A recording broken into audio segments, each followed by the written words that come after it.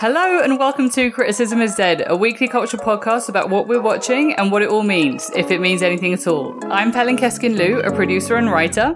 I'm Jenny Chijong, a culture writer and critic, and we are back. So we took a couple weeks off because, fuck burnout. Everyone needs a vacation, and it was great. But yeah, it was fantastic. Sorry, guys. Yeah, sorry, but also, who cares? Take a vacation. Before we get more into that, this week we are discussing Physical and Evil, two shows about battling demons of sorts, both inner demons and outer demons. So, Pelin, how have your last couple of weeks been? Well, I went and I'm now back from London. The annual trip was skipped last year because of some disease or something, so it was really good. It was really, really good to see my family, man. Mm-hmm. Like, it was just nice to be around them, and remember how loud they are.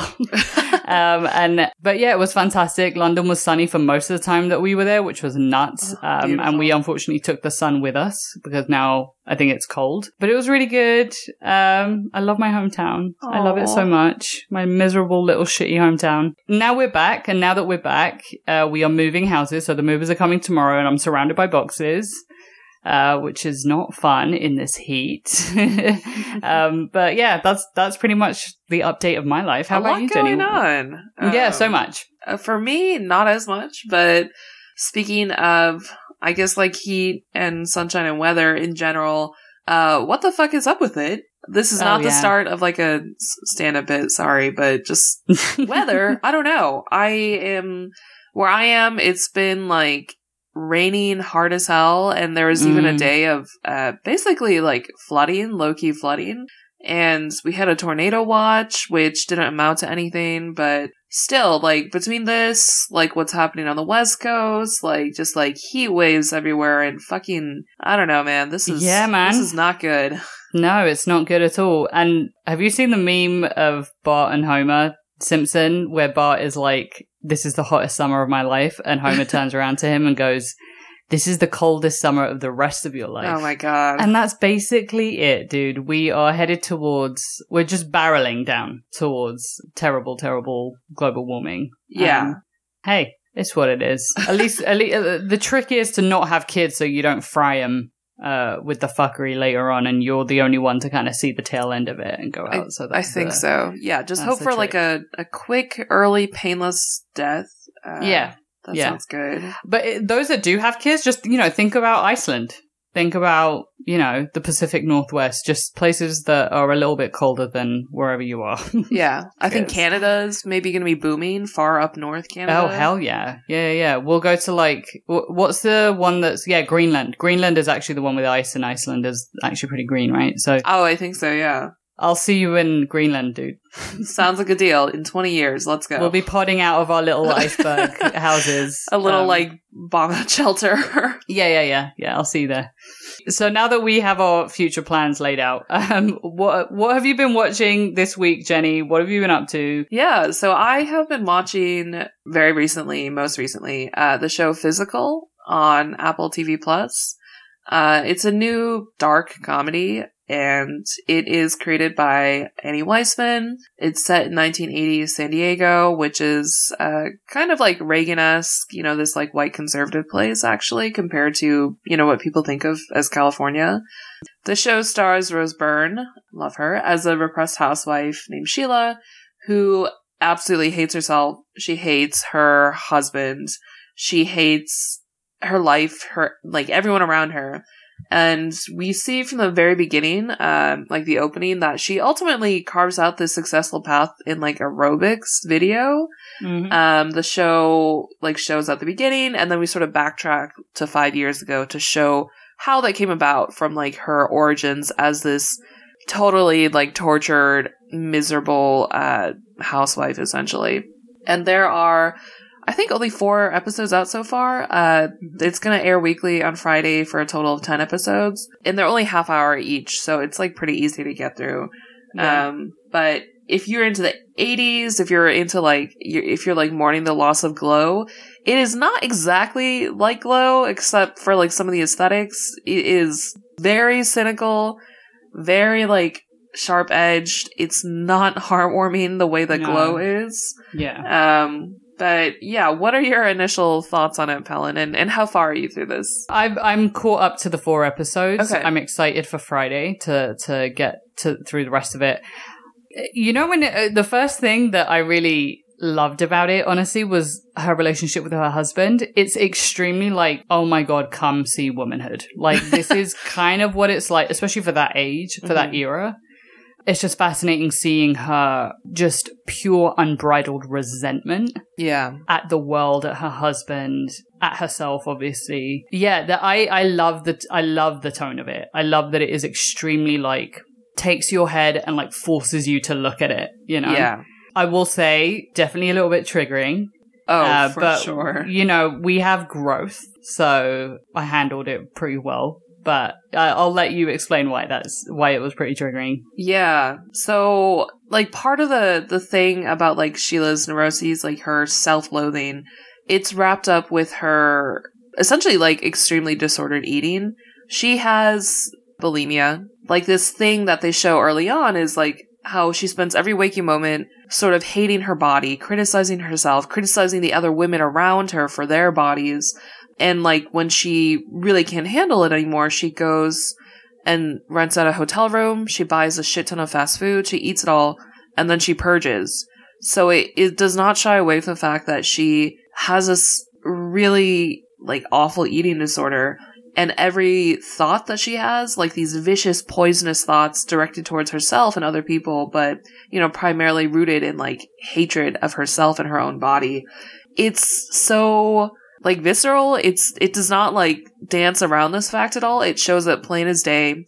The thoughts that are running through her head, stream of consciousness, they are so, I mean, like you said, Pelin, they will be triggering to anyone who has had, like, not the greatest relationship with their own eating, their own body, their own image, anything like that, which, you know, definitely for my case, when I was watching this, like, they sort of hit you with it from the very beginning, and I was like, shit, this is brutal. It is, like, brutal to hear this, to see her direct this at herself and other people, but to also hear it sort of, like, reflected back on yourself in a way, and all the things that, you know, that I've had to, like, I don't know, I'm, like, not over this or whatever, like, I still hate myself, but it's a very brutal watch in that sense. Yeah, I mean, I'll just come out and say it. I have an eating disorder. I think I've had it since I was about 18. I wouldn't say I've recovered from it, but I'm managing it pretty well now. Like, I don't really have, those thoughts do not cross my mind. And they haven't for the last couple of years, thanks to, like, therapy, thanks to just growing up and realizing that you don't have control in life, which is, I think, the main crux of why I even had it in the first place. But the relentlessness of her thought process is extremely accurate. Mm-hmm. It's very accurate. It's basically kind of how I used to navigate the world. Yeah. And, you know, I didn't have bulimia. It was more anorexia for me, but the way that she navigates her success as a human being around that. And then also, I guess, like, you know, the process of, like, eating and then purging, the way she weaponizes that feeling after she's purged to then torpedo herself a little bit forwards towards success and what that means for her. It's very accurate. It's extremely accurate. So, you know, it was a tough watch at first because I was just like, oh, wow, I haven't, like, the process that she's going through, I haven't done that. Like, it was like, it's like a volume in your head that I've kind of turned down. I still hear it. It's a very faint whisper, but it reminded me of how fucking loud that voice can get. And I was just like, oh, like, I needed, like, a second to just, like, pause and just, like, get myself together and, like, keep watching and being like, this is just trying to depict what it's like. And I respect that. And I think it's important, I guess, for people that don't have it to kind of see what it's like. And I really, really commend it for that. And I think that's one of the reasons why I like it so much is, like, hey, we talk about, this is one of the perks of female-centered and female-written shows that I really respect. Mm-hmm. So it was nice to see that. Yeah, for sure. And it's also, I think, like, interesting that, like you said, it doesn't shy away from this, and it doesn't try to paint Sheila as this, like, person on the path of, I don't know, what we consider recovery or self-improvement or whatever. Like, it almost, like, equally is triggering as, like, all of her thoughts of self-loathing, or, like, the parts where she tricks herself, she deludes herself, she's like, I will get better. I like vow to get better, by which I mean like I'm going to get thinner. I'm going to get stronger. I'm going to get fitter, and I'm going to stop this. And from that end, instead of like, you know, I guess what we would consider recovery now, which is like coming to terms with it, like turning the volume down in your head, like you said, Pelin. Yeah. Learning to, I don't know, some form of like body neutrality or body positivity or whatever. Yeah. Or just, I think mainly just like weighing up what gives you pleasure. Yeah. But so she is on like this path where, like you said, she will weaponize this sort of voice in her head, this sort of like self-resentment and hatred of her body and herself. And she will eventually, like, if what the show promises comes true, like, she will turn that into a very successful career in which her body will be her selling point, and the promise that she makes to other women, other housewives, that they too can have a body like hers if they do XYZ. And I think it does speak to, like what you said, like the showrunner is a woman. Like Rose Byrne she's had like a very interesting sort of history in terms of her career and the kinds of women she has played. I think, like, tell me if I'm wrong, but I feel like the moment she sort of rose up is like mostly through like Bridesmaids, when she played a very specific kind of woman, like the ideal like woman on there. Yeah, I completely agree with you. The first time I took notice of her was Damages, where she plays the mentee of Glenn Close's character. And they have a very interesting relationship as two women that are trying to seek power. And that already, like, I respected her so much for that. And I think with Bridesmaids as well, is like the power that she has as the rich friend was really interesting. I think she's very thoughtful about the type of woman that she takes the roles of. Yeah. Which is cool. It's cool to see how women grapple with power. And I think with Physical, it is extremely that.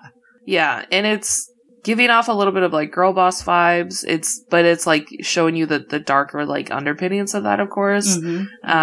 She is not like I think Sheila is a sympathetic character in that, like, you can empathize with, I guess, what's going on. You can sort of understand why she hates her life a little bit, why she hates her husband, who is this, like, he was a professor who got fired. He like hits on his students. He like has affairs with the students, presumably. He is now running for office, and this totally self-delusional bid for office. Yeah. They're both like, as far as we know, they are both like somewhat former like liberal hippie progressives who now have ended up in this like conservative era and place. And now they're like sort of struggling to see where they fit in there. The characters aren't exactly likable, any of them. Even like Sheila, as much as I can understand and like relate to some of her feelings, like I would not say any of these characters so far are very likable. What about you, Pelin? I agree. There's just like an entire lack of self-awareness. I think what Sheila thinks is self-awareness is actually her neuroses that only damage her. And yeah, I mean, sure, she weaponizes it, and we see her, you know, fast ahead of time, like 5 years ahead of time, where she is successful and like good for her and everything. But we start to see the glimpses of what she does to get to that point, and it's never good. So I wouldn't call her an anti-hero, but she certainly is not likable. Her husband is, it's like someone said, all right, so you know the liberal man now? Just think of him, but in the 80s. And it's just like, he's perfect. Like, I hate him so much. He's perfect. Yeah. He has no idea what's going on with his finances, has no idea what it's like to parent, relies solely on his wife. Yeah. And also, but thinks he is capable of everything. Including running for office, which was like, you know that then when you watch it, it's her idea. But the fact that he relies on her solely to kind of come through with stuff, and that constant like disappointment. Yeah. That he is fantastic. Yeah, there's no one likable. I think the only likable person is probably the rich friend. Greta. Who is like also very insecure and self-loathing in a different way. But yeah, I did feel like actually more sympathy for her. I felt she was more like, I don't know, she is like a normal kind of person who... Yeah, she's kind. She's kind. She like, I don't like the scene where, you know, she takes her kid and Sheila's kid out to get, just like an after school snack or whatever, like some fast food. And then Sheila comes upon them and she's just like, she's raging underneath. And you hear Greta like just kind of half apologetically being like, oh, we missed snacks. We got hungry. I don't know. I felt a little like tender towards Greta. Yeah, especially because she is the mirror in which we see Sheila. Yeah. Where she keeps saying, like, I kept telling you these things and you've just forgotten, you never listened to me. Yeah. And that's like a common theme with Sheila, is just like she takes in the information that only she cares about or that pertains to her. And everybody else, like, she doesn't give a fucking shit. And that's like, yeah, she sucks. She sucks, but I only empathize with her because of how much self-loathing she has through her body. Yeah. And I think that's very relatable. And I think that's an interesting choice, Yeah, definitely a deliberate choice so far. And I think the only question or like question mark I have regarding Sheila is like, so far from what we've seen, like only these first few episodes, of course, I still don't know like why or how did Sheila get like this? Where she, of course, like everyone has this to some degree, where you have this like stream of consciousness running that's like not entirely what you present out into the world. Mm-hmm. But like for her, the dichotomy is just so severe. It's so like such a huge difference, a world of difference between this like picture perfect outer front she presents, like a perfect wife or a perfect mother, a kind friend, and this inside she is just like this storm is raging that is just like these clouds of toxicity. So far at least I'm still left wondering like, was she always like this? Or did like something happen to make her like this in particular? Or so as far as like a character choice, I'd like to know more. I agree. And I think he'll start getting into it because I think in episode 4, their college friend that's come to visit says something about her being rich. Yeah. And having rich parents, which would explain a lot with her self-image issues. I mean, it doesn't matter. Like, I grew up poor and I still had self-image issues. It's about control. It's basically about that. And I think, like, we know that she married her husband who was poorer than they were, like her family was. And also, like, in his words, he's like a liberal Jew. That was interesting. I'm excited to see how they get more into her. I think probably it's got something to do with her mother as to why she ended up the way she is. So I'm excited to see if we get to see Sheila's mother. Yeah. But yeah, it's interesting because she's also like, she's a mother to a daughter as well. And it's been, hasn't really been getting into it apart from that after school snack that you talked about. Yeah. And I'll just say as a side note, like her daughter is supposed to be what, like 5, 6? I can never tell the age of children. Yeah, I would say 6. She looks about 6. Okay. But when she, I don't know, maybe there's something going on, but she behaves like a 2-year-old. Yeah. Like she wails and she wails like a 2 or 3-year-old. Yeah, I agree. That threw me for a loop as well. I didn't know whether that was just like to prove a point that she's fucking loud and they're trying to have this argument while she's screaming. Mm-hmm. But yeah, I don't get that either. It is a lot. Like I watched the 4 episodes basically back to back. Yeah. And I understand the creative choices to kind of depict how manic Sheila's life feels. Mm-hmm. And like the hard cuts and then the pans to the, the quick pans and everything. Like I get all of that, but it does, I would recommend that you watch this spaced out. Spaced out. Okay. Yeah. Exactly. It's not a super pleasant watch, although I found myself the more I watched, the more I, interested and invested in the game. So I think that partly explains, I think, also why reception to this seems to be a little bit mixed. I'll say it's been pretty polarizing among, critics that I've read. Oh, that's interesting. Yeah, which you can see that there are some high barriers to entry. Like you have to sort of get over some of the hurdles to allow yourself to watch this. But I guess for some people, it also may just be totally unwatchable if it's too triggering, too intrusive, too abrasive in, all the different ways. Maybe that kind of explains it. But for me, yeah, although I'm not necessarily having fun per se, I'm definitely interested in what's happening. I'm very fascinated curious by it. Yeah. And Rose Byrne, I think she's really killing it at this role. This is sort of, I think, a new career, or performance high for her. Definitely. I will say her act of getting 3 burgers and fries with a chocolate shake and then go into a motel room and eating them naked. Oh, okay, yeah. I would like to do it, obviously without the purging, but that sounds like a really fucking fun time. Like, I would like to do that when I'm feeling stressed. I was going to ask you, actually, speaking of like a famous actor getting into TV, did you ever watch the one that Kirsten Dunst starred in on Hulu on Becoming a God in Central Florida? No, I didn't. Yeah, so she's the lead role for it. It's not the same character, but it's set in the same time frame. Oh. So it's the period piece is the same. Okay. And it's about, she's like a former dancer. Oh. And then she gets pulled into like an MLM, like a pyramid scheme, and it ruins her life. And then she seeks revenge. I only watched a couple of episodes, but she was also great in that. So if you're like on an 80s trip and you want to watch a really good actress kind of in their bag with TV, I would also recommend that. But yeah, it's just funny that like the 80s period dramas are kind of coming out. And I wonder if that is the Glow effect. I'm not sure. Maybe. I feel like I could believe it if it was, you know. Unfortunately, R.I.P. Glow. But yeah, I'm looking forward to seeing how this turns out, and I guess we'll stay tuned. What about you, Pelin? What did you watch this week? So this week I watched Evil. I watched, I'm mostly through the first season, which is on Netflix. It's originally was produced by CBS. Netflix bought the first season. But the second season just came out and it switched over to Paramount Plus. So now that's on Paramount Plus, and I'll cross that bridge when I get to it, basically. As I'm sure you all will as well. But basically, guys, Satanic Panic is back. Welcome to all my Buffy heads. This is for you.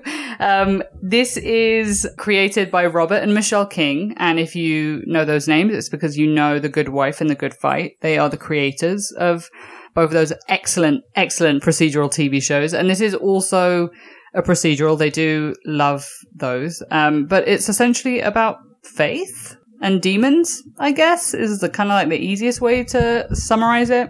But to get more into it, it follows Dr. Kristen Bouchard, who's played by Katia Herbers. She's a forensic psychologist and a former Catholic turned atheist. I think she grew up Catholic. She stumbles into working with David Acosta, who's played by Mike Coulter, who is a priest in training. He's hired by the Catholic Church as an assessor, which is basically a fact checker of miracles and possessions and supernatural occurrences that pertain to the church. And Kristen is kind of brought on as the skeptic. And there's obviously the obligatory tech guy who's like the ultimate skeptic out of the three of them. He is Ben Shakir, who's played by Asif Mandvi. And he's also Muslim, which is, I don't know a Ben that's also a Muslim, but I don't know, maybe I don't know. And it kind of feels like they just shoehorned that in, but that's just me. Anyway, so I started watching this after I saw a review from Richard Lawson in Vanity Fair about how good season 2 is and how it's like a show that everybody's kind of sleeping on. And I knew that I found out that the Kings created it, and I was like, well, it can't be bad if they created it because they fucking excellent. Like, I love The Good Wife and Fight. But for you who doesn't know this background and didn't get into this, Jenny, where are you at and how do you, what's your initial takeaway? So I've watched 2 episodes of season 1 and I am not a fan of spooky stuff, as you know. Yeah, I know. This is not like terrible. It's definitely unsettling because there are demons, ostensibly, maybe, question mark, may or may not be demons. Yeah. Or just like products of, I don't know, our collective like nightmares or something like that. Yeah. So it's definitely like unsettling in parts, but not unwatchable at all for me. It is like a little bit fascinating because of the questions they raise about like, you know, exactly that. Like, are these real? What are these? Like, is there like some rational explanation between XYZ weird occult thing happening? Yeah. Or is there actually something like a cult happening? So the way they sort of dance between those is interesting, I would say, so far, especially going off of just 2 episodes. The explanations that come up for why certain things happen or turn out, whether there's just like a totally banal human reason for it or something deeper that can't be explained away by rationality and like common sense or whatever. But I will also say I don't know if I will continue, but maybe I will, because I don't like the main character that much. Kristen or David? Kristen. David seems fine. Kristen, I don't know if there's just something about the way that Katja Herbers plays her where it's a little bit stiff for me. So I'm not totally invested on that front. And also, I'm like, who the fuck has 4 daughters who are basically like one after the other in the same age range? Yeah, and she still looks fantastic. Yeah. For someone in her 30s, ostensibly, this character. Yeah. She's like, I think 35, maybe late 30s. Katja Herbers is a Dutch actress. Yeah. And I thought something about the way she like enunciates certain words is a little bit off to me. It's a bit, it is a little bit Dutch, but maybe that explains it. Maybe that's just her stiffness is just her trying to seem American. I don't have too much of a beef with Kristen. I actually don't like Mike Coulter. Oh, really? Yeah, okay. I've never, not that I don't like him, I think he's really fucking hot. Like, I think he's really, really attractive. I never liked him in Luke Cage. Okay. And I couldn't figure out if that was because of how Luke Cage was written or if it was because of him. And now watching this, I think it's him. Okay, what is it about him or the way he I just plays? don't think he has, like, on-screen chemistry with anybody. Like, that's fair. They have no chemistry between them. They have none. They have none. And it's funny because I think Richard Lawson was like, it's electric. I don't know what the fuck he's seeing because I don't get it. I also think he's a pretty stiff actor as well. Like, and I think that, unfortunately, I think that's because of how hot he is. Like, sometimes when you reach that level of hotness, it's like, yeah, you can't really see the lines in your face or you can't, and it's good for him, but it doesn't make for a good actor, I think. Yeah, I would agree with that, actually. I think it's just the fact that in the first 2 episodes, there hasn't been that much of him, so I haven't had a chance to like fully be annoyed by it. Yeah. But I would agree. It's a little bit, I don't know, like the something doesn't routine. Gel. Yeah. Like very routine the way that he plays. Yeah. Yeah. So just to give a little bit more context about these characters, David and Kristen, they're basically like, I guess, diametrically opposed when it comes to religion. David is a believer. He's training to be a priest, of course, and Kristen is a non-believer, basically. So it's kind of like this Mulder and Scully relationship that they have, where they approach everything very differently, but they respect each other and they respect each other's opinions. And obviously, because this is a TV show, it's to the point of attraction. So I think they both are attracted to each other. It's just that obviously Kristen is married. Her husband is out of town. He gives tours about climbing Mount Everest, and, you know, they're both climbers. But he's out of town. He eventually does come sometime later on in the season, and he's great. And yeah, I don't understand the 4 daughters thing, but good for them. Like, I do enjoy it. It feels very like Little Women. So I'll give that to them. That's true. Yeah, and I think, like, the reason why I like this show is, like you said, Jenny, the ongoing tension is whether Kristen, she's essentially our protagonist, believes the unexplainable, and so can the viewer. What I mean by believes the unexplainable is whether or not you have something you can't explain, and whether or not you chalk it up to that means that there are demons, God exists, or whether it's like, well, science just hasn't gotten there yet. So it's kind of that. It's that ongoing, like, gray area. They are not scared of sitting in that gray area as a show. That question does become a little bit annoying to a point. And I think that's my critique of it. It's just like, okay, really? We get it, but can we just move on? And there is an engine. There is an engine of an antagonist. And there is the engine of the world is ending. Of course, what better engine than the potential of the world ending, right? Okay. So I take it demons do exist in this. Yeah, so they introduce it pretty early, where there's like 60 demons that are working for the devil to basically bring on the end of the world.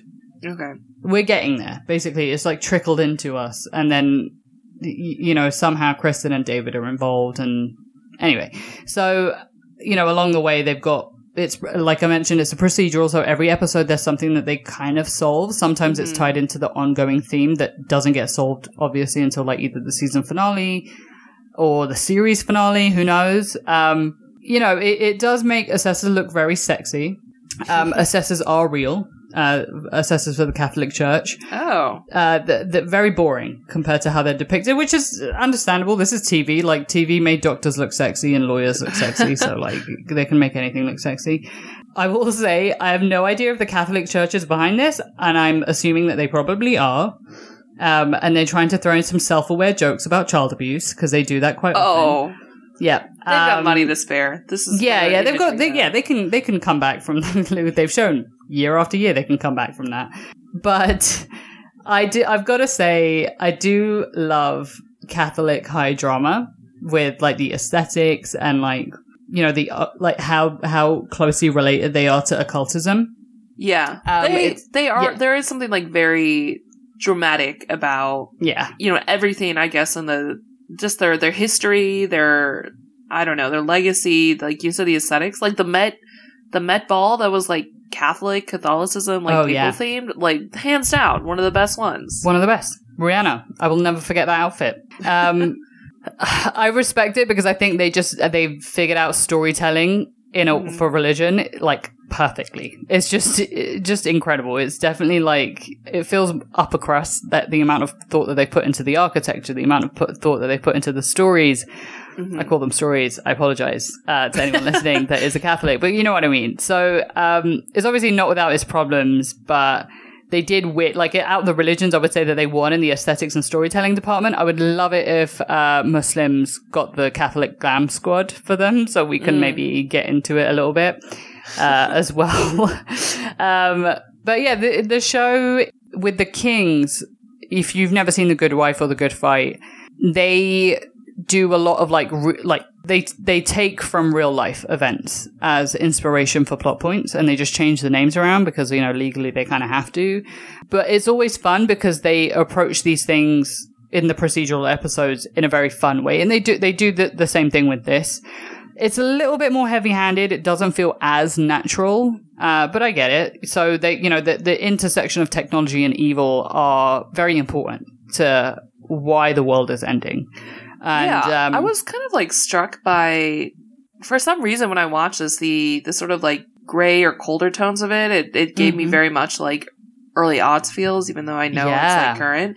But they had mentions of stuff like Snapchat and, like, incels and 4chan. And every time one of those came up, I was like, oh, sort of, like, jolted awake, and it's like, oh shit, this is actually set, I guess, in modern contemporary ages. And it's also with all the other set designs, like with David's office or home or wherever he lives. It's in some kind of Catholic building, so it's like high ceilings and arches and brown tones, and Kristen's office is all very brown tone as well, so it gives you that kind of, like, 90s feel of oh, they're bookish, so it's all brown tones. And then it's the thing that is keeping me watching is honestly the tone of it. I don't think there's anything like what the Kings produce with regards to, like, that perfect sweet spot between zaniness and darkness. Especially when it starts talking about the end of the world, or, like, especially when it's talking about the state of human beings and humanity. It's a little bit like, you know, roll your eyes because every generation says that about their own generation. But there's just something that feels especially true, especially when you're watching it coming off of a pandemic. And especially as we mentioned, barreling towards global warming. It's like, oh yeah, we really are fucked. Like, there really is no way. Like, we've lost the thread on whatever the fuck this is. So to hear it on screen, to see it, and to see how people are, like, earnestly trying to, like, work against that is interesting. And with every episode, nothing really gets answered fully, which I also respect. There's always, like, a bunch of questions that you're just like, so what happened with her? And then what happens now? You just don't get it. You don't get it. They just move on to the next thing, or they revisit it a couple episodes later. But yeah, I guess, like, some things just, like, can't be explained. Some things can't be explained. I guess that's kind of the point of whatever they're doing. Yeah. Some things can't be explained, but all you gotta know is that we're definitely fucked. And I love that. Like, yes, true. But yeah, like I mentioned at the intro, it's definitely giving Buffy. I think Joss Whedon had that kind of zaniness that we all know now.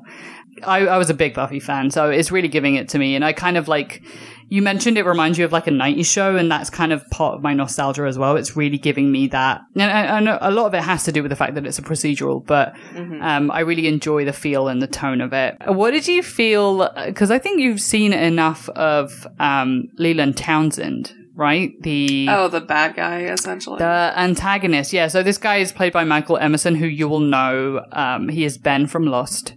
And he kind of plays the same guy of just like the creepy nerd that's evil. But yeah, what did you think of him? I guess he seems a little bit, maybe there's a reason behind his like being that I don't know yet. Like maybe I guess at this point I don't know yet. Like, is he like actually like literally a demon? Because the explanation they give for him, which is that he is like a guy who just loves to push people to do evil things because there are just people like that in the world, I guess.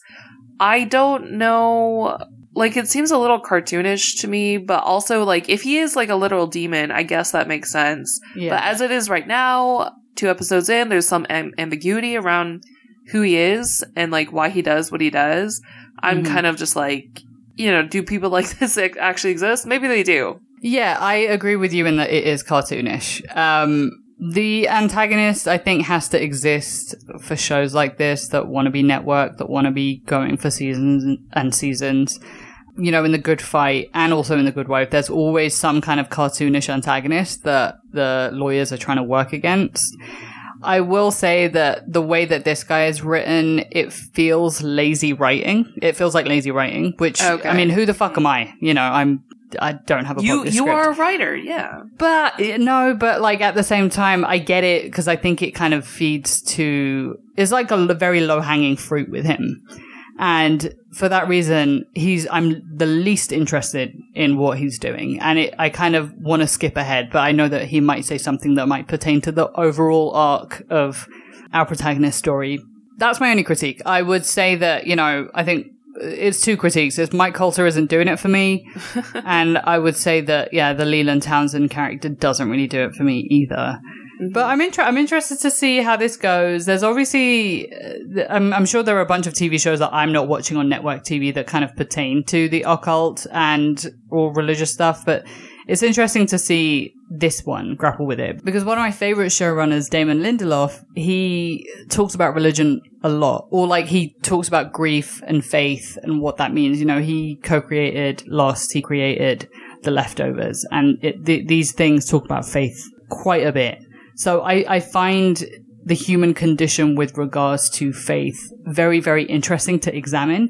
This is definitely not as heavy as those 2 shows that I just mentioned, but it kind of gives you the taste of what it means to believe and what that says about you when you do believe, or what that says about you when you don't. So it's cool. I've heard that season 2 is better than season 1, so that's kind of why I'm pushing through. Okay. But I appreciate the zaniness and also the darkness at the same time. I think that balance is very hard to get, and I think they figured that out. Alright, so that's enough about demons. For culture notes this week, we will be talking about the unfortunate case of Britney Spears. So, Jenny, do you want to give a lowdown about what's been happening this week? Yeah, so Britney, you know, there have been an increasing amount of just like documentaries and like coverage surrounding Britney and conservatorship, which is, you know, I hate to like bring it back to pop culture, but if you remember from I Care a Lot, basically the idea of conservatorship abuse. So Britney Spears, it's been revealed more and more and like covered more and more, has been under the conservatorship of her father, her family in general, for years and years, actually decades at this point. She has had every financial decision, career decision, personal decision. They've all been more or less overseen by her family and her father. And she has not had the legal autonomy to be able to do things like, as has been revealed recently in like reports in the New York Times and, you know, her own testimony, she hasn't been able to do things like decide to get her cabinets repainted or have another child because, you know, she is not allowed to remove the IUD from herself, or, take a break from performing. She's been forced into facilities and institution for problems that she says they are not actual problems. And meanwhile, the whole time she's been continuing to work. She's been performing. She's had her Las Vegas residency. She pays all of her staff and all of her dancers and everyone who works with her. And one of her main things that she says, she had this 24-minute long public testimony this week with a judge when she was, trying to basically appeal to get her conservatorship eliminated without having to take an evaluation. She pointed out she has been working and she is paying these people who ostensibly work for her, but it's she works for them, the dynamic. Yeah. She has to have everything run by them. It's they're her bosses. Meanwhile, she is the one paying them. So it just recently, all these new damning reports have come out. She had this very public testimony that I feel everyone was tuning into that was really heartbreaking. Yeah. And now there's so much sort of coverage and also rethinking and reflecting on how, I guess, the media and public figures treated Britney in, the years when she was sort of at her low points. Yeah, it's been, there was the documentary that came out, I believe, not too long ago. A couple months ago or something. Yeah. And her response to that was, I'm fine. Don't worry about me. And then to hear her public testimony, it's extremely sad, but I'm extremely happy that she has found her voice. Yeah. And when you listen to it, you hear the strength in it. She sounds pissed, which is, yes, exactly. I'm so glad that she has found the strength to speak out, to really kind of break down exactly what the fuck has been going on with her life for the last 13 years, maybe more. It's just, I think those that were talking about freeing Britney, this is a movement that's been going on for a couple years now, and it's kind of gained traction in the last year and a half or so. Yeah. There's a lot of rage towards her family, and I think it's completely justified. And I think I'm sure you will agree, can't wait to see them pay for this. There has to be some kind of punishment for this. The interesting thing is, I think a lot of people that talk about disability rights, a lot of people that talk about the rights of people that are getting older. I know that, we talked about I Care a lot, which is more about elderly conservatorship. It's interesting to see the reactions for a lot of people with regards to the fact that she cannot remove her IUD, the fact that they force her on lithium. These things happen to a lot of disabled people, both men and women, all the time. So it will be interesting to see if she is the start of this awareness. I think a lot of people do not realize has been happening. Because, this is happening to the most iconic pop star, basically, of all time, in American history. So the fact that it can happen to her, it kind of tells you all you need to know about how the disabled are treated, both in this country, around the world. It's painful, but it's heartening to see this become something that everybody is now aware of. Yeah, I think it is actually, drawing awareness to this. People are finding out things that they didn't know before, for sure. I think it's bringing light to the multiple failures, I guess, on a legal level, in a systemic level, how people get trapped in these conservatorships or guardianships or whatever against their will, against, their autonomy, and how different levels, different parts of the system kind of conspire to keep them in these positions. Absolutely. If you go through this Britney case in particular, there are parts showing where, the judge that previously presided over, whatever appeal about this conservatorship, where the judge, just did not give a fuck. You can see there's evidence, growing coverage of, how her own lawyer that she pays for, but that was appointed by someone who is not her. She could not select her own lawyer. They all have vested interests in basically keeping her locked in this conservatorship, and all of them are more or less making money off of it. And all of this is totally legal. And the fact that she did not know that she could, appeal to get her conservatorship ended until very recently. She spent a decade without knowing this because her own lawyer, I guess, didn't tell her. Her lawyer that she did not appoint but that she pays for didn't tell her. So all these different levels of things that just if you are not a legal expert, if you do not have all this knowledge and the expertise to advocate for yourself in the way that a professional would, in the way that no one should have to do for themselves, like, yeah, all these things are designed to sort of keep the people at their center, like, still trapped in whatever system that they're in, whatever conservatorship and, like, guardianship that they're in, like, whether for Britney in particular, or, like you said, for people who, you know, they're deemed not fit to take care of themselves, like, mentally or physically, or sometimes, or they're deemed too old, or whatever. Like, it's insane that this is how it works, and that there are so many, like, not even loopholes, because again, the system is kind of designed like this, but it's insane that this is how it works, like how it's legal and how things happen here in this country, at least. I don't know about elsewhere, but yeah.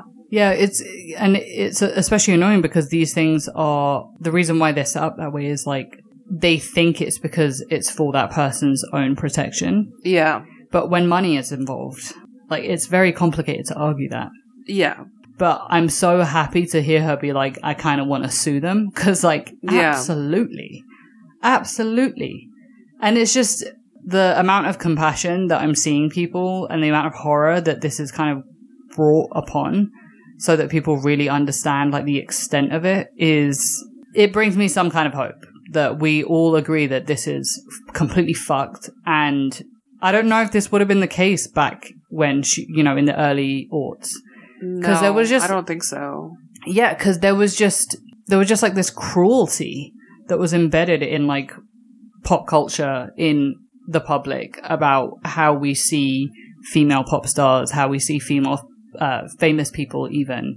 Yeah, and I think that's part of the, I guess, whatever quote-unquote reckoning that's happening now. Mm-hmm. Like, we see in this past week, there have been figures from, you know, the early aughts and that time in pop culture and celeb culture, like Perez Hilton, Justin Timberlake. They've all come out with, like, public support of Britney, and of course they've all gotten, like, just been met with vitriol. Online because of, like, their role in sort of whatever happened personally to Britney. Yeah, I was gonna actually ask you about that, because it's like, of course they're gonna say that now. I don't understand the reaction to their words of encouragement. I'm not sure what people want from Perez Hilton, right? Or Justin Timberlake. It's kind of, yeah, we're in this place in culture right now where what they did previously, or I guess, like, is just not allowed. And I think part of it is maybe like we are all complicit in what happened to Britney. Like, this thing that people keep saying, which is, like, not even, like, universally true. Like, a lot, like, culture, I guess, as a whole was complicit, but culture is made up of people, and not just, like, the makers of culture and media, but also the consumers. So a lot of people, maybe, I don't know if there's just, like, some lingering feeling of guilt that people have about how they consumed that culture and that media in this previous time. And so it's becoming almost like a projection. Like, of course, like, Justin Timberlake is going to say this shit right now. But yeah, I think it's just like a thing about our culture and online culture right now where people need to react somehow.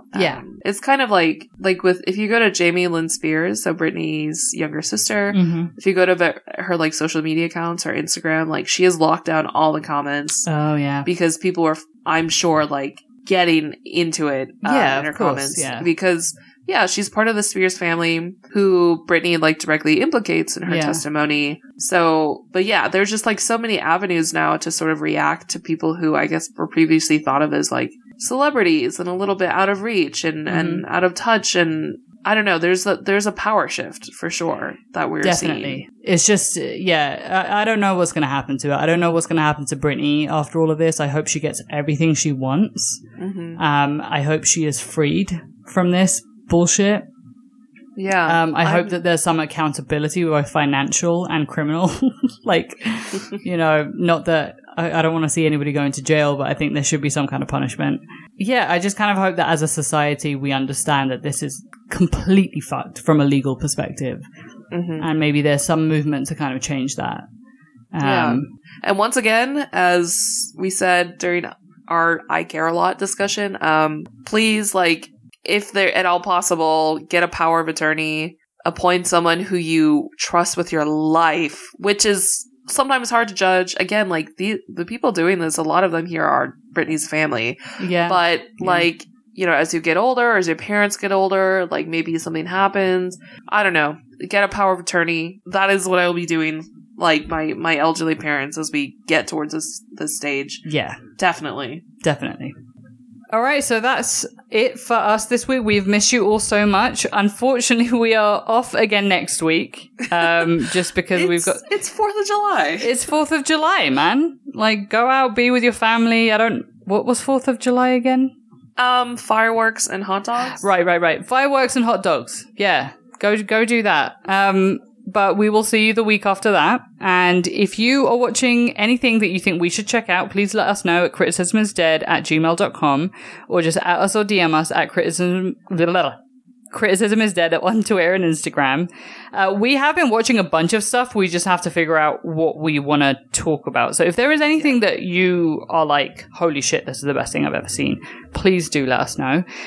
For extended show notes, including links to everything that we've talked about and more, please subscribe to criticismisdead.substack.com. And as always, thank you so much for listening. Please rate and review us on Apple Podcasts with that smooth 5 stars. Yes. And please tell a friend about us. See you next week. We love you. Goodbye. Bye. Have a happy 4th of July if you celebrate. Yeah, if not, just celebrate Hot Dog Day. Like, who fucking doesn't like hot dogs? I will be going to Costco myself. Criticism is Dead is produced by Pelin Keskin Liu and Jenny G. Jung. Our music is by Rika. Our artwork and design are by Sarah Macias and Andrew Liu.